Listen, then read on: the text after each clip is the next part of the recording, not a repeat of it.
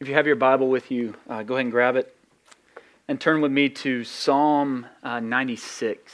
That's where we're going to be picking it up here this morning as we continue in worship. We're in Psalm 96, and we just need to kind of jump in and hit the ground running. So if you would you stand with me as we look to the Lord and His Word to us, as we set our hearts today to hear from the Lord our God in His Word to us this morning. So Psalm 96, starting there in verse 1. Oh, sing to the Lord a new song. Sing to the Lord all the earth. Sing to the Lord, bless His name. Tell of His salvation from day to day. Declare His glory among the nations, His marvelous works among all the peoples. For great is the Lord and greatly to be praised. He is to be feared above all gods. For all the gods of the peoples are worthless idols. But the Lord made the heavens. Splendor and majesty are before Him. Strength and beauty are in His sanctuary. Ascribe to the Lord, O families of the peoples. Ascribe to the Lord glory and strength. Ascribe to the Lord the glory due His name. Bring an offering and come into His courts. Worship the Lord in the splendor of holiness. Tremble before Him, all the earth. Say among the nations, the Lord reigns. Yes, the world is established. It shall never be moved. He will judge the peoples with equity. Let the heavens be glad and let the earth rejoice. Let the sea roar and all that fills it. Let the field exult and everything in it. Then shall all the trees of the forest sing for joy before the Lord, for He comes to judge the earth. He will judge the world in righteousness and the peoples in His faithfulness. That's the word of the Lord. Let's pray together. Father, we thank You for this time here today. We thank You for Your word to us this morning. Lord, we pray that You would speak to us in these next moments. Lord, we don't take that for granted. We need You to give us ears to hear. We need You to give us eyes to see. We need You to awaken our souls so that we might receive this word. And so we ask You to do that for us, what only You can do. And we pray that in Jesus' name. Amen. You may be seated. Every Sunday morning, for me and for our elders, for those who are called to shepherd the flock of God that is in our midst, every Sunday morning begins with two sort of foundational principles. They're what we might call them like an axiom. So they're these self-evident, undeniable truths that really frames everything that we do. Everything that we do. The first is, here's the first of the two, is that this is where we are meant to be. And by we mean us specifically, me, the other officers of this church. This is where we are meant to be. It's that above all else, every game that's happening, every activity that's taking place, every option that's available, whatever else is going on, this place with all of its little idiosyncrasies, our awesome driveway and our ridiculous parking lot and our still yet unpainted building, that this, engaged in the service of worship, is where we are meant to be. The second principle, and I say this without hesitation, is that this is where you're meant to be. For those who call themselves members, for those who've been joined in covenant with this local church, specifically, and for those who are members of the body of Christ, for those who have trusted in Christ alone for their eternal life, this is where you're meant to be. And listen, because we live here on the ground with you, we realize that there are complications in that. Like we need to realize that. And in a fractured from the fall world, there will be times when being physically present won't be possible. There will be sickness, right? There will be those. It seems like every human being that I know has had some version of the flu over the last couple of months. I think we're batting 1,000 at this point, or COVID, or whatever it is right now that's going on there. There will be family issues. There are family members who are going to need, who are shut in, who are going to need our care, and that takes us out for a season. We know that. This isn't, I promise this sermon is not going to be a drive-by like guilting on you. But the point is simply that on Sunday mornings, in the chaos of life and the busyness of what makes up a week, all the things that are vying for your attention, this might be, I want to think about this might be the one time where we can walk in the absolute certainty that we are doing exactly what it is that God would have us do. That's great comfort to me. Because I'm constantly caught in the tension of, should I be here? Should I be there? I mean, y'all, this time of year, right? Like Friday evening, there were 3 different things that I felt like compelled to be at. 3, everybody else experience that type of thing, and you have to make choices and decisions. This is the one time in every week where it's like, I know exactly where I'm supposed to be, and I can walk in that. That's why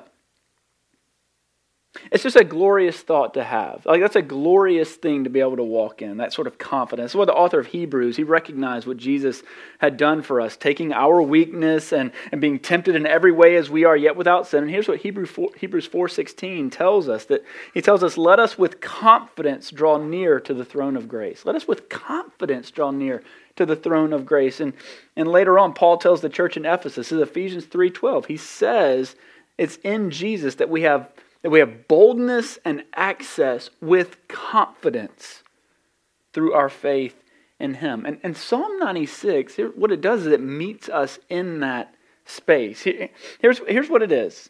It's that God in His Word meets us here. He meets us in those foundational principles. Because just like all the other Psalms that we've looked at over the past few weeks, Psalm 96, at its core, is a call to worship. That's what it is. It's a call to worship. But it's not just a mundane call to be in awe of God, right? It's a call to new song worship. Those are the first words there in verse 1.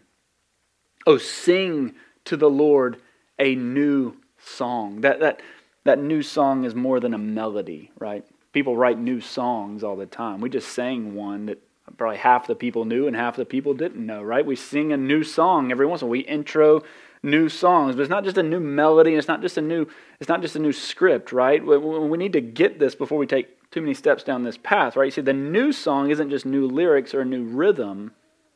It is that, but it's more than that, because in the Scripture, right, in the Bible, the new songs are most often found in context of a victory.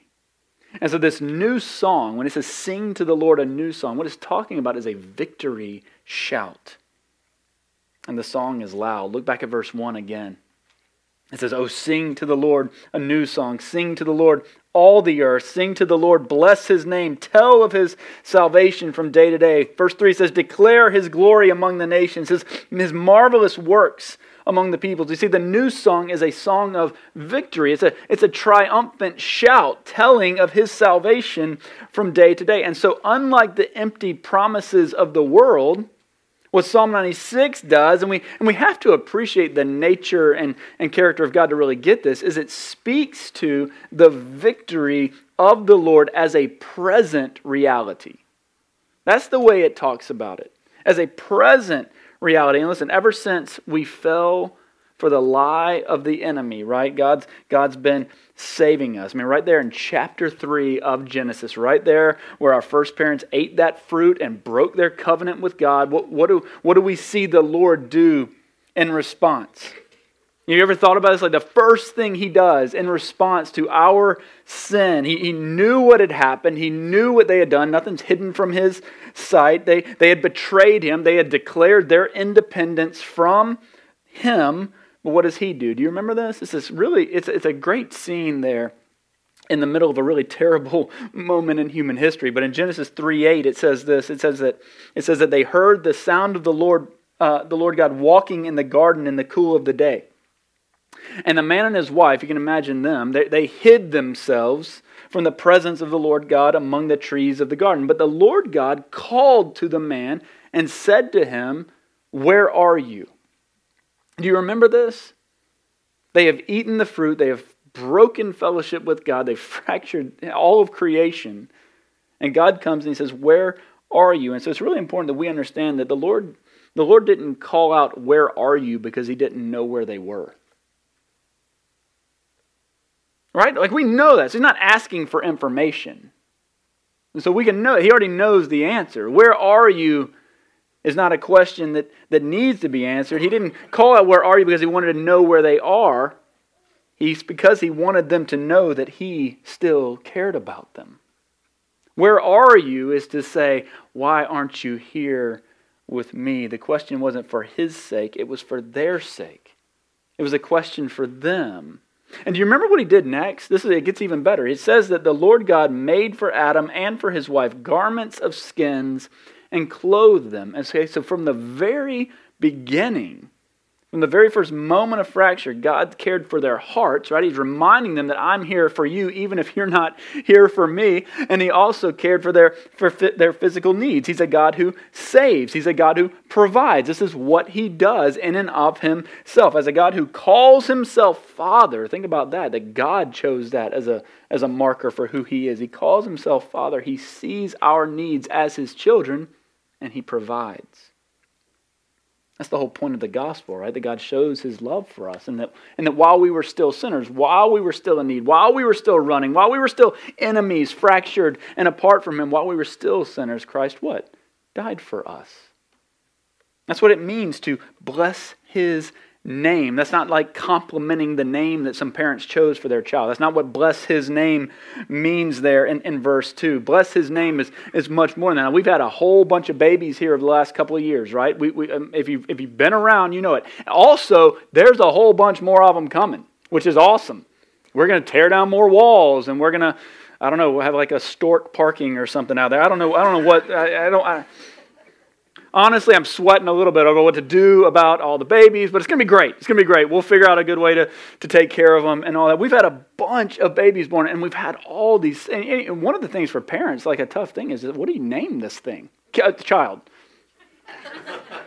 Sorry. They're not things. They're people. I know that. What do we name it, right? That seems like such a big decision, right? What are we going to name this child? It's such a permanent thing. And we've got some great names here. I was going through the list just thinking about all the names we've got. And I mean, if I leave one out, I'd feel bad, so I'm not going to do it. But like we have these beautiful names. Everybody comes, "Oh, that's a sweet name. Is that a family name?" They're like, "No." "Oh, good. Just a creative name. That's cool." And everybody does this whole thing. And so when we hear name, that's what we think about. Just his name. But it's more than that. No, his name is more. It's more than Yahweh, and it's more than Jehovah. It's more than the Lord. When we talk about, we're not going up to Jesus. That's a great name. That's not what we're doing. When we talk about his name, we're talking about his character. And we talk about the name of the Lord, we're talking about his reputation. We're talking about who he is, not what he's called. And to bless his name is to speak well of who he is. And so just look how many times, look back at these first 3 verses. Look how many times we're called as the people of God to make an outward expression. We can't miss this. This is not a whisper. And it's certainly not a secret, right? 3 times we're told to sing. We're told to declare. We're told to tell. We're called to bless his name. Sometimes I worry, if I can be honest with you for a minute here at the end of the year, taking inventory on where we are as a church, where I am in my own life. Sometimes I worry that we've cultivated a culture that's really comfortable with an in-here faith. You know what I mean by that? An in-here faith? We're comfortable with a faith that fits in here, in this room. With these lights and these screens and these people, we're comfortable with that. We've kind of cultivated a culture that will settle into that. And we'll just kind of remain in that space. We seem comfortable with the hearing and receiving part of this each week. In this place, again, with these people, it's safe. It's easy. We like our seat. And y'all laugh, but I know where y'all are going to sit from week to week. It's not hard. It's strategic eye contact. I know he's over there. Actually, you mixed it up this week. But anyway, that's a whole kind of throwing me off. Honestly, the room's a little bit out of balance. Some of y'all intentionally sit on the slope. The people on this side, y'all don't know because you've never been over here. But there's an actual slope over here. like from one, like within 3 feet, it goes down like 5 inches. So my dad over here is just doing everything he can not to slip on out of the seat because it's possible to do that. It wouldn't even take effort if just gravity would lead you there. Y'all should all thank these people every week. They take the worst seat in the house because of you. So maybe it's not that safe in here, honestly. We got a crooked building. Anyway, we like our seat. We like our parking spot. We like we like things how they are. We do. Even if they're bad, we like how they are. Where we can sort of come and go as we please. Like nobody depending on us, right? Nobody counting on us. If I'm not there, it's not that big of a deal. And I want to be straight with you. That's not just contentment. That's not what that is. That's called complacency. But the worship leader in Psalm 96, so here's where the Bible comes and gets after our heart. Psalm 96, he's not content with who's here, is he? Like, did you see that in there? Like, don't make no mistake, man. The fact that you walk in here every week is a blessing to our heart. We celebrate that. Andrew and I will high five tomorrow morning. Like, can you believe people show up here? Like, we will do that and we'll celebrate and we'll pray and it'll be a beautiful time. Y'all think I'm joking? I'm not.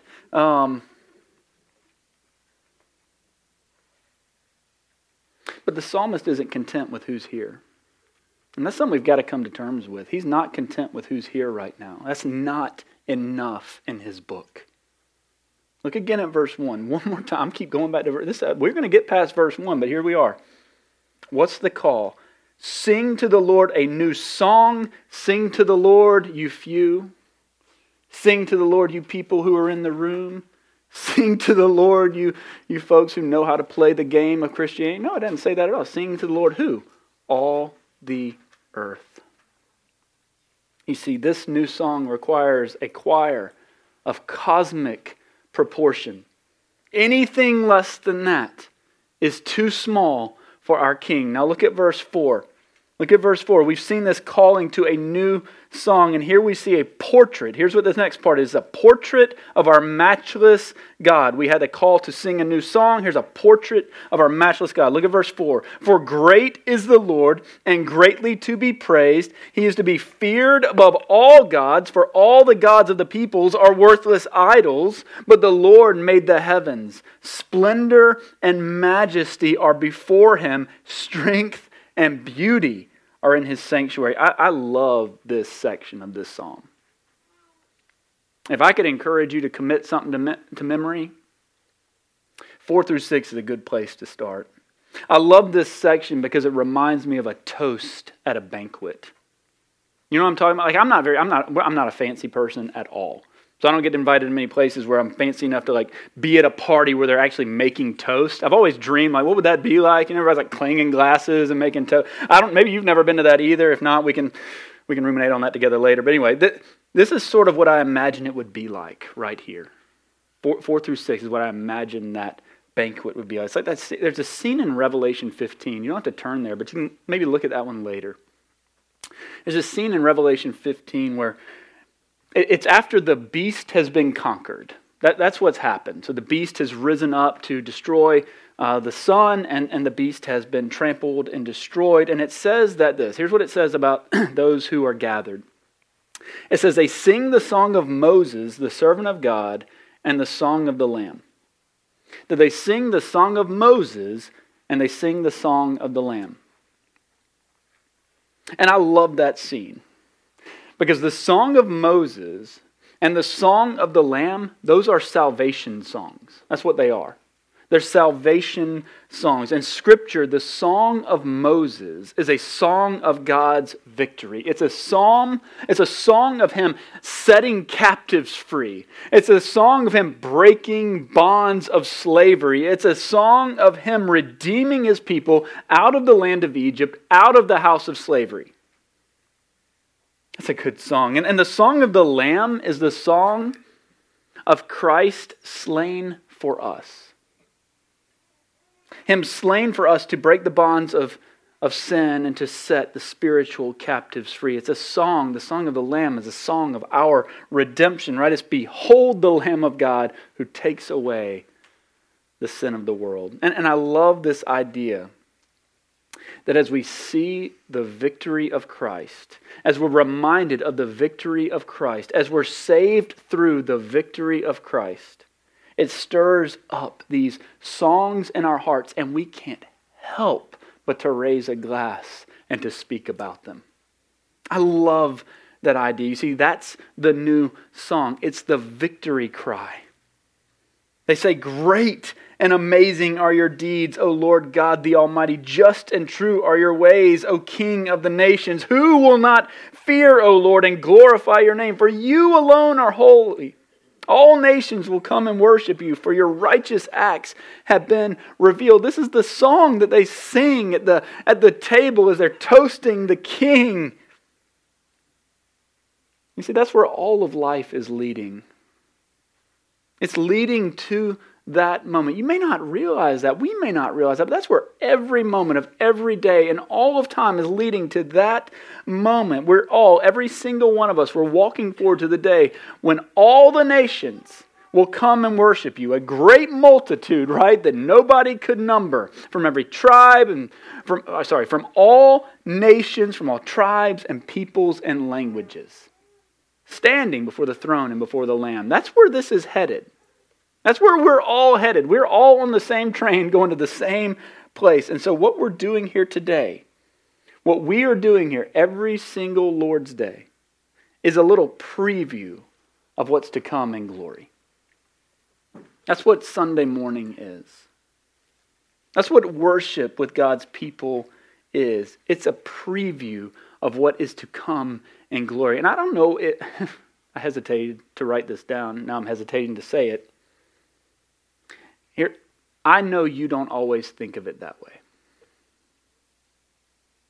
Like, I want to meet you in that this morning. I know that sometimes, here's what I know. I know that sometimes it's all you can do to get you and your family in the car and get here. I know that. And that feels like enough. Like, we did our part, man. We got here. And if that's you today, let me just tell you, I'm glad you're here. We are glad that you're here. If it took you great effort just to get in the car and to drive here, man, I'm glad you're here. Because I know it, man. We got kids. There is an evil bone that runs through kids, right? That Sunday mornings, it's just like, we are going to ruin this day. It's like they had a conference on Saturday night. You're like, check this out. I got an idea. We know that. We don't walk on some sort of different earth than you do. I get that. Let me tell you this piece too, because I don't want to let you off the hook. We also miss you when you're not here. Can I say that without you feeling, man, that guy's really trying to make me feel guilty? I'm not. We miss you when you're not here. The Bible describes the church as the body of Christ. We keep coming back to this. Back during football season, one of my kids, he broke his arm, and that's rough, man. You know, you're a kid, you broke your arm, and it was funny. The trainer said, "Can you move your fingers?" And he was like, "No." Well, try. I am. That's what it's like when we're missing a member of the body. You see, when this part of the arm's gone, this part don't work. And I hate to tell you this, but that's exactly the way God... I don't hate to tell you this. I love to tell you this. That's exactly the way God designed it to work. That we're meant to be that one another with each other, that when one of us is missing, man, that hand doesn't work. That finger doesn't work. That head doesn't work. Something is wrong. We miss you. I know that sometimes what you see and witness here can be a little underwhelming. I know that. This is confession time. I know it can be a little underwhelming, but it's all meant to. Here's what everything that we do here is meant to point us to. Every moment, every element in this service is meant to point us to the greatness and glory and majesty of our matchless God, and never to the people who are up here. And so I want to press in just a little. Like, I want us to try to recapture what it is that we're doing here right now, because it's so easy for us to lose sight of it. It's easy to, and even tempting, to put ourselves at the center here this morning. That's my temptation. That's you. And I know, and listen, that's our temptation. put ourselves at the center. And then and what happens is then it's about what I need. It's about what I want. It's about what I prefer. It's so easy to drift into that. And it's sort of our natural lane that we roll in. It's about what's good for me. So sing this song. Tell that story. Give me what I want. And we end up being the reason that we're here. But you see, if I can just tell you this in love, we're not here for you. I'm not. I did not wake up this morning for you. The people who are up here, the folks who are serving, they didn't wake up here this morning for you, and neither did you. You woke up for the King, whether you realize it or not. You see, I'm not here for me. The folks up front, they aren't stars of the show. No, the Lord is the reason that we sing. And maybe you've wondered about that. Why do we sing? Doesn't it feel weird sometimes? You ever thought about that? And it's like all of a sudden there's like some guy praying, and then you're like, hey, let's sing. That don't happen anywhere else in life. No, if you tried that at work, like after a meeting, guys, hey, as we're walking out, we're going to sing the doxology. I've honestly tried it at work and record it, and we'll upload that. It'll be great. And you're going to get questions after Christmas. They'll wait till after Christmas, but they'll ask. Why do we put words on screens? Like, why do we put people up here with musical instruments? Why do we have microphones? Like, why do we hang speakers on the wall? That's weird. I promise you it's not just pragmatics. It's not. It's not because that's what everybody else is doing.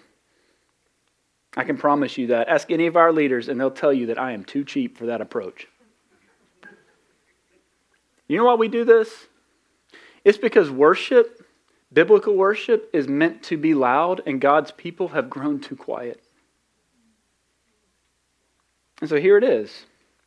You are part of, today, a great cosmic trailer for the feature that is to come. Do you know what I mean when I say that? I mean that we're the little preview of the feature film that God is going to show in the new heavens and the new earth. We're the opening act this morning for what is to come. And one of the foundational principles that we operate out of is this reality that you and I are not enough. It's that the Lord who saves, our Savior who has redeemed us from our sin, who has lived the life that we cannot, who has died the death that we deserve. In our place, Jesus, right, the one who knew no sin, becoming sin for us so that in Him we might become the righteousness of God. We operate out of this reality that He is worthy of more than we alone can give. That's why it's been said that worship, this is what I think it was John Piper said this, that worship is the fuel of mission. Sometimes the church, we love to flip that thing. When we make mission everything, we're going to go here, and we don't do that. We don't actually worship. We just become project managers for gospel ministry.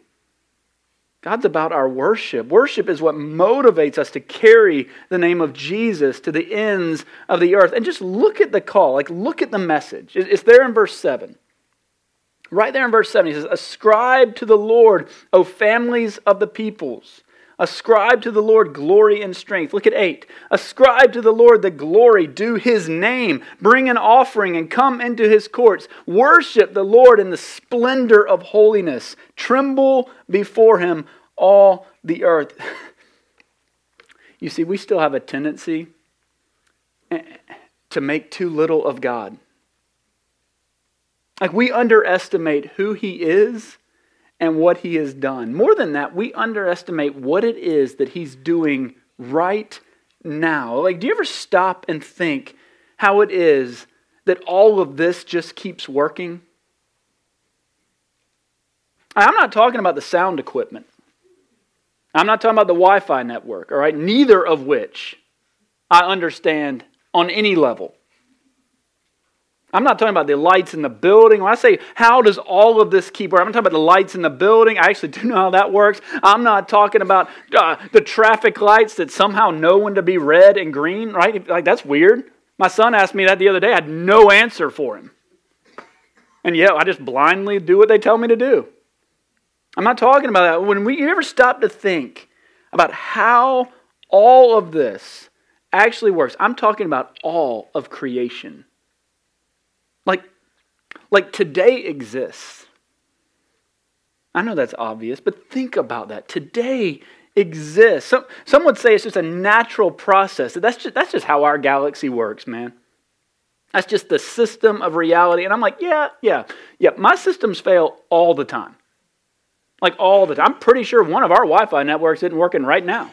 I have no idea why. We'll get to debug that thing tomorrow too. You will. I don't know how it works.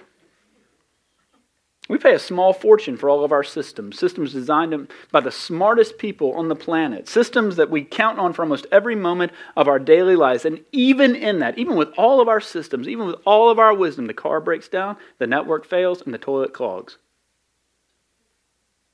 And so I'm just not sure that I trust that nature just gets it right on its own all the time. And yet today, this morning, the sun showed back up, didn't it? It went away for a while. It does that. Went away for a while, but then there went to sleep, and then sure enough, there it is again. I love how G.K. Chesterton described this. He says, it is possible that God says every morning, do it again. To the sun, do it again. And every evening, do it again to the moon. Have you ever thought about it that way? Like, have you ever thought about something so mundane as the rising and the setting of the sun as being directly spoken each day by the voice of the one who originally spoke it into existence? Or do you see God as a disconnected from it all, just sort of in the heavens and watching the show play out like another episode of Big Bang Theory? Chesterton goes on to say this, it may not be automatic necessity that makes all daisies alike. It may be that God makes every daisy separately, but has never gotten tired of making them. You see, that's different than most of us think. That is a high view of our God. And listen, it's okay to confess that we don't think. It's okay to confess that we think too little of God. He knows, right? He already knows that. He knows how we think. He's not confused. He's not being deceived. He knows that we doubt. He knows that you doubt His plans and His purposes. He knows that we doubt His glory and strength. He knows that we doubt His splendor and majesty. And so we can come open-handed and open-hearted before Him in all our hurry and all our busyness, and we can remember who He is. And we can worship. What we're doing right now is the primary way that we do that. It's not the only way, but it's the primary way. It's the way that, and it's because it's the way God told us to do it. But I'm tired. I'm just too busy, man. We got a game out of town. All too often, that's the cry of our hearts. All too often, that's the testimony of our lives. That's the story we're telling. We're saying that with our lives that something else is more important than our God. Rather than, look at verse 10. Rather than telling the story of our God, what are we supposed to say? Look at verse 10. Say among the nations, the Lord reigns. Yes, the world is established. It shall never be moved. He will judge the peoples with equity. Say among the nations, what? The Lord reigns. And here's the thing. There's so much to unpack there in verse 10 that we really need to come back and do like a 6-week series just on verse 10 alone. But here's what we're declaring. This is the song that we're meant to be singing. 3 simple words. The Lord reigns. We're literally being called. Okay, our glorious calling. Here it is. Our glorious calling is simply to tell the truth. School doesn't reign. My career doesn't reign. My hobbies don't reign. My boyfriend doesn't reign. My girlfriend doesn't reign. I don't reign. You don't reign. And I love my wife and I love my kids, but they don't reign either. The Lord reigns. And He didn't just reign in the past, and He doesn't just reign in the present. But the promise of Psalm 96 is that He reigns in the future as well. He reigns in the future as well. This isn't His term of office. He reigns forever. And a day is coming where He will judge the peoples with equity. That's what it says. Okay, so today isn't all you have. It's not. Even if today is your last day, breathing in through those lungs and having that heart beating in your chest, even if today is that last day, today is not all that you have. The promise of God is that a day is coming when He is going to step back into the story of creation again, and He is going to make everything right. And here's the response. This is what we look forward to, is verse 11. Let the heavens be glad, and let the earth rejoice. Let the sea roar and all that fills it. Do you see what's happening in this? Like it's building, isn't it? It's building, it's growing stronger. The praise and the worship of God is expanding beyond what we can even imagine. He says, let the field exult and everything in it. Then all the trees of the forest shall sing for joy before the Lord, for He comes to judge the earth. He will judge the world in righteousness and the peoples in His faithfulness. That's the gospel. Right there. All of creation is singing the gospel. He will judge the world in righteousness. That is going to happen. Some of us need to be reminded here that there's a day coming when the Creator of the heavens and the earth is going to judge the earth. And apart from Jesus, that is very bad news. That's truly more than we can bear.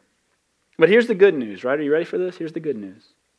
Is that He will judge the peoples in His faithfulness. Remember, God, here's the thing about God. God keeps His promises. God keeps His promises. Like, will you rejoice to see that day? Are you looking forward to that day, knowing that in Christ there is no condemnation, so you have nothing to fear? That in Christ there are new mercies for each new day. Somebody said this, I can't remember who it was. They said new mercies always call for a new song. Let our worship be a testimony. Let our worship be a witness. Let our lives be a witness. This is how we show the skeptic in our midst the majesty and greatness of our God. This is where we tell this story. Like, don't minimize what you're doing here today. Don't make too little of it. You are part of the cosmic choir this morning singing the new song of our victorious Savior. Man, I pray we never get tired of doing that. Our calling here isn't to be satisfied with who's here today. It's not. We can try to minimize, no. Psalm 96 demands, it calls for us to tell this story outside of this place. I promise you we'll always tell it here so that you can be motivated to go and take it somewhere else. Let's pray together. Heavenly Father, I confess that all too often I am afraid and I am hesitant and I'm lazy. And so I pray that you would forgive that. But Lord, in your grace, I pray that you would ignite our hearts today. Help us to be about the story you're telling. Thank you for bringing us into this. Thank you for bringing us your salvation in Christ. Lord, may our voices never give out of singing your praise. I pray that in Jesus' name. Amen.